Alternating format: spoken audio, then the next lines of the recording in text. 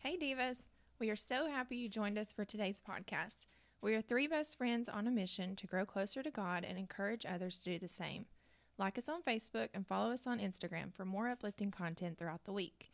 Let us know if you have any topics you'd like to hear or if you have any prayer requests. We hope you enjoy the episode. I like your mountain shirt. It's appropriate. It is. I need a mountain shirt. I got it on chain. Of course. You need to become like their spokesperson. Yeah. Hey, I got everything that I have on chain. Everything in my closet I bought off chain. For a discount price. Thrift store.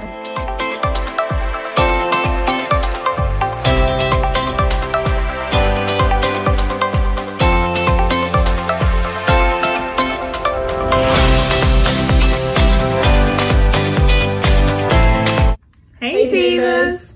We're going to be continuing our study on women of the Bible this week. So this week we're going to be talking about the woman with the issue of blood. Her story is found 3 different times in our Bibles. It's found in Matthew chapter 9, verse 20 through 22, Mark chapter 5, 25 through 34, and Luke chapter 8, 43 through 48.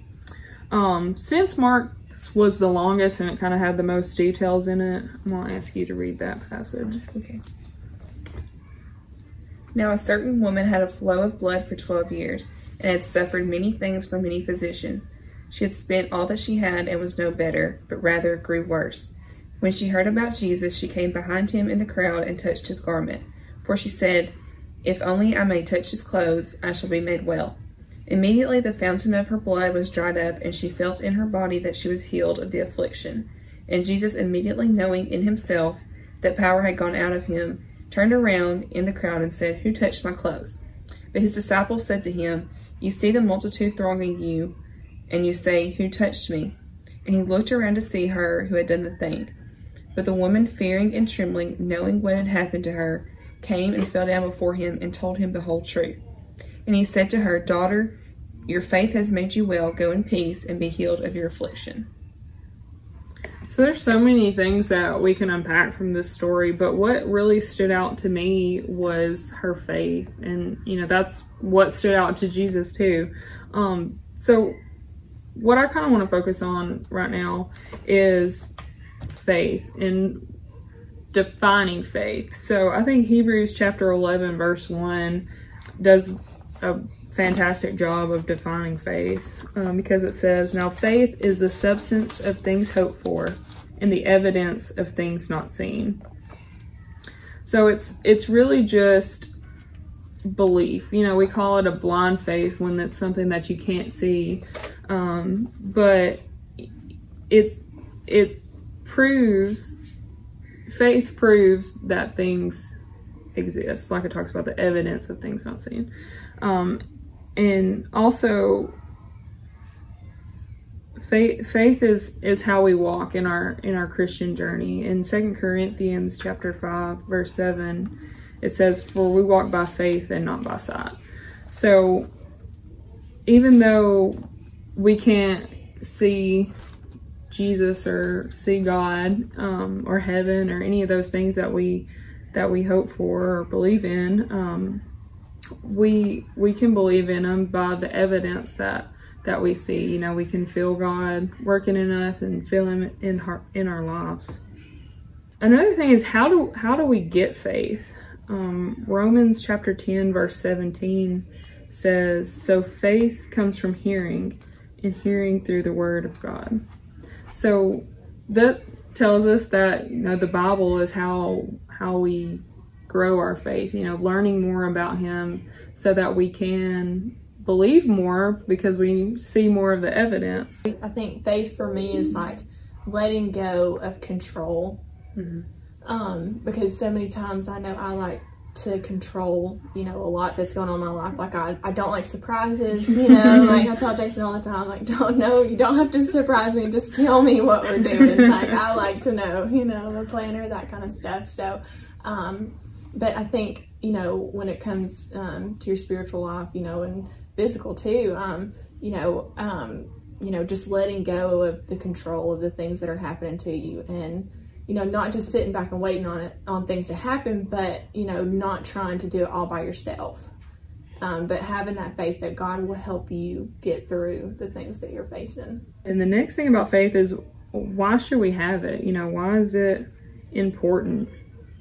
In Hebrews chapter 11, verse 6, it says, without faith, it is impossible to please God, because anyone who comes in him must believe that he exists and that he rewards those who earnestly seek him.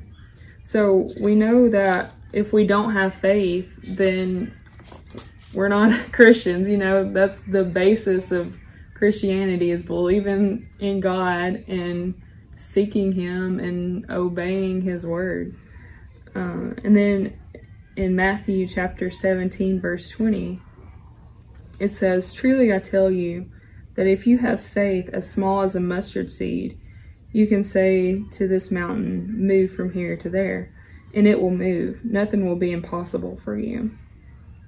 That always, back in Sunday school class, I remember doing those faith lessons where you have a little piece of paper and it has a little tiny mustard seed on it, and you would take it home, and I usually lost mine before I made it to the car, but you would take that home and be like, if you could just have this much faith, you can move a mountain. And I always took that really literal, honestly, until this week. I never really thought about it much in the hypothetical sense. I don't know why. But I just thought, but you don't hear much on the news today of we have an update. Mount Everest is now located in Alabama because Ava had faith and she moved the mountain to Alabama in her backyard so she could see it all the time. It doesn't mean you can physically move a mountain. It might. God can do anything. So if God wants to move it to my backyard, that'd be cool. But it's, to me, in my maturity, I have learned that it's talking about those spiritual mountains, those big obstacles that we have to overcome, those things that really test our faith. And definitely this woman of blood definitely had a mountain to overcome. 12 years of bleeding sounds really severe.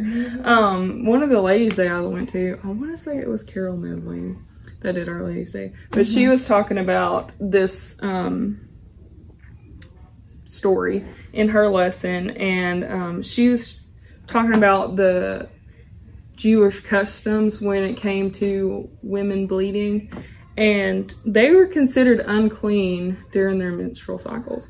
So for that purpose, they are not to be touched by any person. So if you just think of 12 years of your life, no one touching you, no high five, much like the coronavirus right now, imagine 12 years of this, people socially distancing from you for 12 years of your life. That, just think how lonely she must have been. I can't even imagine. But she comes to Jesus and she's healed through her faith. So since Ava's talked about, how we get faith and what faith kind of is, I want to talk about what kind of stops or halts our faith sometimes. Do we feel unworthy? This woman with her condition, did she feel unworthy to approach Jesus, face to face? Because it says she came from behind and just touched the hem or the fringe of his garment. She didn't, everybody else is, crowding around him, wanting to, talk to him and, stuff. And she's just if I can just be from behind, that's all I need. I think sometimes we get this stigma, or people think that the church or Christians feel this way, is that you have to have your whole life together. You're you have to be sin free, and then you can come to Jesus. And people think that, and I don't know that we think that necessarily inside the church, but people think that we think that. Mm-hmm. And when really it's, the other way around. Jesus is the physician. He's the one who does the healing. We are the ones, we have to reach out to him like she did in the story. But he's the one that's going to give us the healing and help us get through our sins and our hard times. Jesus, when he was here on earth, he didn't eat with the religious leaders at the time, who were the ones who were giving off the impression that they were perfect and sin-free. Jesus was out there eating with the sinners and the people that the religious leaders at the time thought were just despicable, you know. But that's who Jesus was with, because those are the people who needed the healing, him as a physician.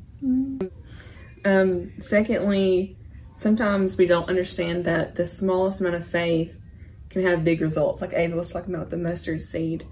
You know, the woman, she just believed all she needed was just the hem or the fringe of Jesus' coat. That's all she needed to be healed.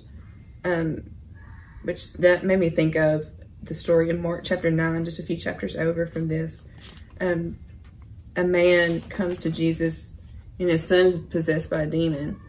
And he's asking Jesus to, you know, help his son, because he's been possessed by this demons for years, you know, and it's just like almost killing the little boy.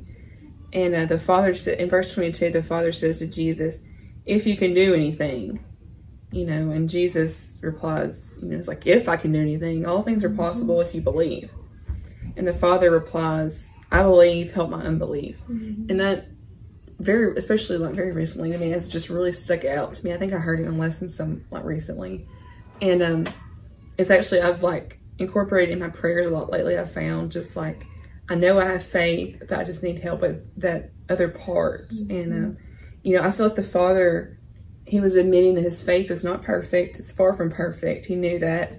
And if it wasn't, that small amount that he had, if it wasn't enough to heal his son, he was asking Jesus to help fill in where he lacked, is what I feel like he was saying. Of course, Jesus healed the son for him. And, you know, just that small amount of faith, like, is what healed the son. Yeah, sure. My final point is sometimes we don't see the immediate blessings we're seeking, and we turn to the world to try to find the results. And the woman actually in the story kind of did the opposite of this. She had been in the world, right, and nothing worked. Right. And so she came to Jesus, and, you know, she'd been hearing about all these great things that he'd been doing. And so she's probably following this crowd to where he is. And, you know, she could have gone with the attitude of, "Well, I've been to all these doctors and nothing's worked. So, you know, this guy, they say he's healing people. I guess I'll see if it works." But, you know, it doesn't say that. It says she went in with the attitude of, you know, I don't have to even see him face to face. Like I mentioned earlier, I don't have to be in front of him for him to heal me. I just need the backup. All I just need is just one little part. So she had the faith that this is going to work, you know. Yeah, I mean, it reminds me of like the Israelites. You know, they when I think of faith, like they had it at first. You know, they believed in God, and it seemed like they were all pumped up. You know, ready to follow God, and then things wouldn't go their way, you know, and they would start complaining, and then they started turning to the world and started worshiping, you know, the other gods. And you know, God would always remind them, you know, they'd have to get them back on track. You know, you're supposed to believe in God. He'd punish them in some way, and then they'd finally get back on track. But it was just a continuous thing that they kept doing. And, you know, sometimes we do that when we face those mountains. You know, we think, okay, I believe in God, and then a mountain comes, and we're like, oh man, you know, this is hard. This is a hard mountain to climb, and we start complaining, and then we start looking, you know, sometimes we start looking in other directions to try to help us get, you know, over that mountain, when, you know, ultimately God is the only one. You know, if we just give it over to Him and let Him, you know, help us through that, you know, we'll get through it a whole lot better. Yeah, that's kind of the direction I took from it. You have to remind yourself too that God's not going to give you anything that you can't handle. I mean, he didn't promise that it's going to be easy, but, you know, you can handle it. And I recently reminded myself of that, because, you know, it's easy to get overwhelmed by things that you worry about in this world, and not even necessarily like things that you shouldn't, or like that you shouldn't think of. You know, it's just easy to get obsessed with things that don't necessarily help you get to heaven. They may not hurt you, but they won't help. Yeah. Okay. Yeah. So, do y'all have anything else on the story? It was so much to unpack. Like, I could probably spend like 15 hours going over every verse about how great it is. But for the sake of time, we'll just continue about faith. But do you have anything else on this? No. All right. Well, we hope that y'all have a great week, and you can see the extended version or hear the extended version on our podcast. And always remember to be kind, be humble, and keep the faith. Bye.